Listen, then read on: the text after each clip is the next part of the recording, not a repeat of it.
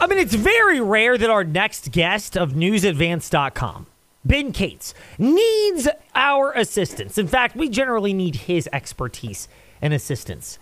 But I'll be the first to admit, before we hear from Ben, that when I heard this soundbite from Jamie Chadwell that we just played in segment 1, Fast Lane, Ed Lane, where you listen to podcasts to hear the thoughts, it did create a little fluttering of my heart.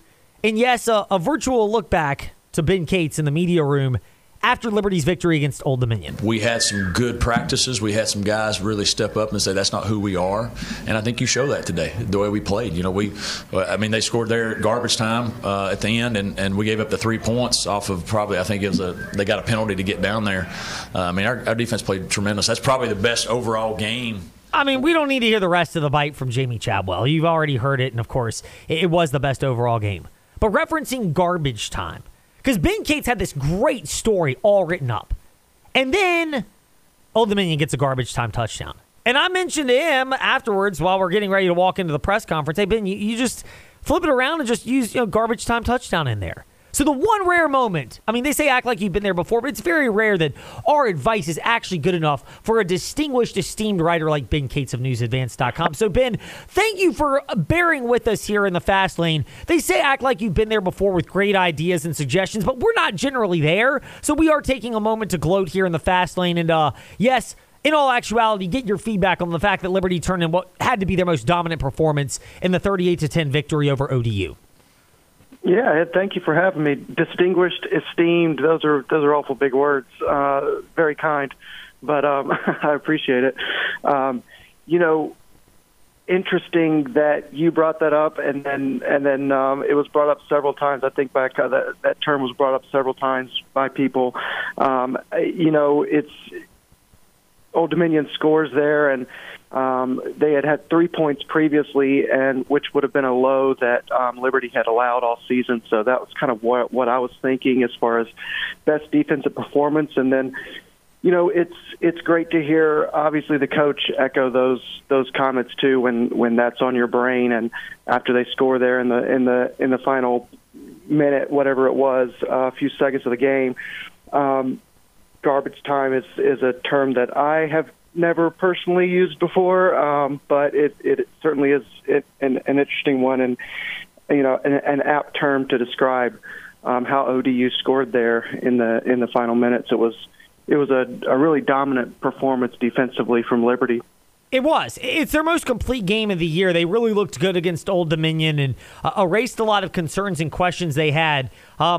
They also were not bashful about it. I don't think they were overbearing, but they wanted respect. They viewed this game against ODU as a chance to gain respect. How much do you believe Liberty earned from that victory? Having come in, I know that, a lot of people follow ODU. I hadn't followed them too closely this year. Did my homework in the week leading up to the game, just like Liberty would, or any football team that you're playing.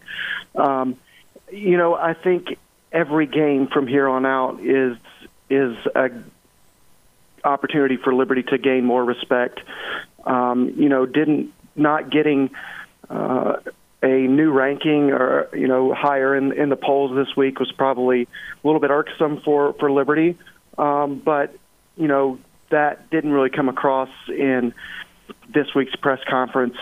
I think Jamie Chadwell is just kind of looking at it as, we're gonna keep working and putting our best product out there, and hopefully that's good enough to match up against everybody else's best product. Is kind of what he said today, and so I think every game is really important, especially as you're thinking about going. You have to think about going undefeated for the season now, and especially this week being a 27.5 point favorite opening up against UMass. You really have to start thinking about what this team is going to be like if it goes undefeated going into a bowl game. Yeah, it's a very real possibility. as it's not a very real possibility. It's just a fact. The insight is great at newsadvance.com from Ben Cates, who's with us here in the Fast Lane. Ben, the other angle to this, and obviously it pops up. I mean, the reality is I feel like I'm kind of used to this, where every football season, whenever the big opening pops up and Liberty has success, names get mentioned. We eventually saw Hugh Freeze leave, but he could afford to buy his time going somewhere else. Correct me if I'm wrong, but I've operated under the presumption there may well be a day Jamie Chadwell leaves Liberty for a bigger opportunity, and perhaps it could be this offseason, but true or false, the value of a place like Liberty is it affords a coach an opportunity to not have to jump at any opportunity to leave because the resources are in place for Liberty to have seasons just like this on a more regular basis. Yeah, absolutely. The kind of idea that I get from Jamie Chadwell is that he's looking long-term and wanting to build something at Liberty. And I don't know at the end of the day if he's really going to be happy enough with this season to bolt because you would really like to, as far as the schedule goes, and that's none of his doing this year with having such a weak schedule that Liberty had. It kind of fell apart in the off season between coaches. But I think one thing that he will be looking at is what can we do once we build our own schedule, and once I get my own players in there, how good can we be? And especially in Conference USA, and I think that's something that he's probably looking for, but forward to. But yeah, you're right. It's kind of a job, I guess, right now where if you're in that position as head coach, you're have a chance to be ranked and get respect every year and get on the national radar. It is. It's something that provides the opportunity. And then I guess the fourth one, and we'll pivot to high school football with Ben Cates of newsadvance.com in a moment. But it's always amusing. This is the time of year where rumors start flying around and you start to gain more insight and information. Would you echo my PSA that if the reports come or you start to get smoke from, I'll throw these names out and it's not going to be all of them, but a Ross Dellinger or a Pete Thamel or a Brett McMurphy or Dennis Dodd, any of those type of guys, okay, maybe there's something serious, but be wary of the fact that sometimes you're going to get smoke and information from accounts that don't seem to know nearly as much, and if you're a fan of a team, we'll use Liberty in this case, just be mindful to not overly invest in that. Yeah, you can't, you have to pick and choose what information you're paying attention to out there, just because there's so much, and it's really easy to latch on to one report and kind of go with it if you're a fan. But yeah, I mean, this is the time of year where everybody starts to think, everybody's thinking, where are they going to go for a bowl? I know that's one thing that's on my radar, and who's going to stick around after this season, and who's going to enter the transfer portal, or what coaches are going to be back. It's like, it's obviously it's that time of the year, and maybe just everybody just cool their jets a little bit and enjoy the ride. Meanwhile, from cooling your jets to, the Jets going full bore for the high school football playoffs with Ben Cates of newsadvance.com. Ben, on a local level, you've got 4 teams that are left now in the Seminole District. That number will be down to 2 teams because Rustburg and LCA are set to square off, along with our game of the week, Jefferson Forest Cavalier football, presented by TrostLaw.com. 6:30 p.m. East Coast Wings and Grill Tailgate Show on the Virginia's Talk Station app and 100.9 FM for EC Glass and JF. We've gotten to this point with 4 teams remaining, and 2 are likely to be remaining. 2 are going to be remaining after this weekend. Starting with 4A, because that's our game of the week. You expecting it to be a blowout the way it was last time EC Glass and JF played, or will we perhaps see something similar to what we saw this past Friday at Sabres Stadium, and heck, to a certain extent over at City Stadium as well, which is a very tightly contested game? Well, right now, you say game of the week, and it certainly is. It is a heck of a matchup for a second round playoff game. 2 really good teams in JF and EC Glass going at it. I got the feeling from being at EC Glass's game Friday night, and we'll catch up with them some tomorrow, and then with JF as well. I got the feeling that EC Glass welcomes the challenge of playing JF again. That first matchup, JF just absolutely dominated. EC Glass never advanced the ball past midfield. And that was something that Jamar Lovelace, the coach at EC Glass, was just harping on nonstop. It's our worst performance. It's about as bad as we can play. And I expect this EC Glass team to have a lot of resolve and say, hey, that's really not who we are. We can contend with JF. And I do expect it to be a closer game, but I expect a good one. I think it has the making of kind of a Titanic matchup for a second-round game. It certainly does. The other game in the Seminole District would be Rustburg and LCA. Rustburg with the Rosser brothers are very formidable, but you have to give LCA the nod, at least in terms of assessing a favor, just given not only did they beat Rustburg in the earlier portion of the season, but they've been here before, LCA, and they, as we mentioned previously, and against Fluvanna, it bore itself out. They look like a team on a mission.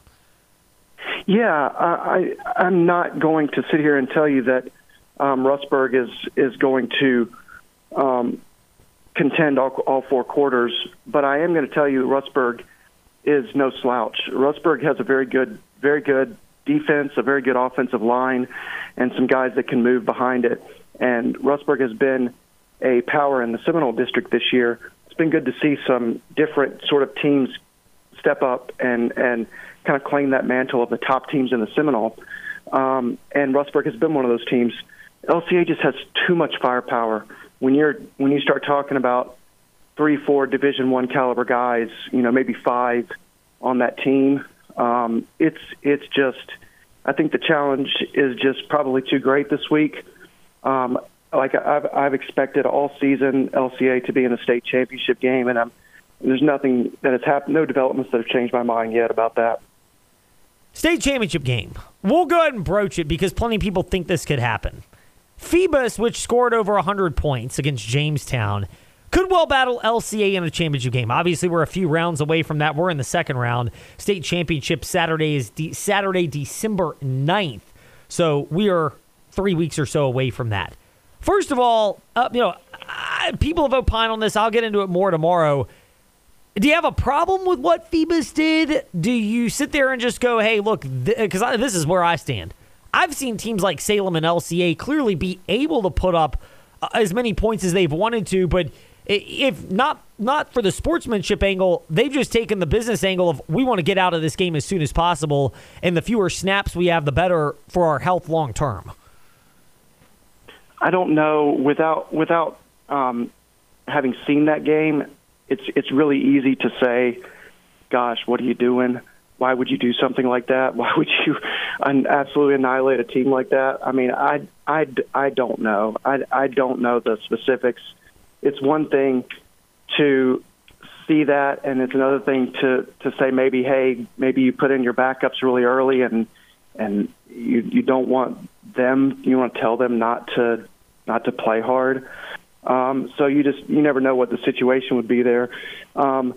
Phoebus moving up to Class 4 is very interesting. LCA will not have to face them in the postseason, but there is another tough team out there in Class 3 that LCA will be looking at, and I have been looking at for the playoffs, and that's Kettle Run. Kettle Run, EC Glass fans will remember, came down to Lynchburg state semifinals last year and just looked really, really good against Glass in that win. Kettle Run is even stronger this year. So, that's a potential team that could knock LCA off. Other than that, I don't know of anybody right now. Thanks, by the way, for the correction on that because, it could be Salem, not LCA, that would face Phoebus in the championship, and Kettle Run could face LCA. Either way, those would be really fun state championship games if we get that far. Of course, some of the other local teams like Rustburg, EC Glass, and JF would like to spoil that particular projection. Looking to Class 2A. From a record standpoint, Radford at an 11-0 mark now after winning their first-round playoff game gets a 6-5 Appomattox team. On paper, and I know the games are not played there, this should be lopsided. reasonable to say that because these teams have met plenty of times in the playoffs, that this will probably be a much more evenly contested game than an 11-0 versus 6-5 matchup might pretend?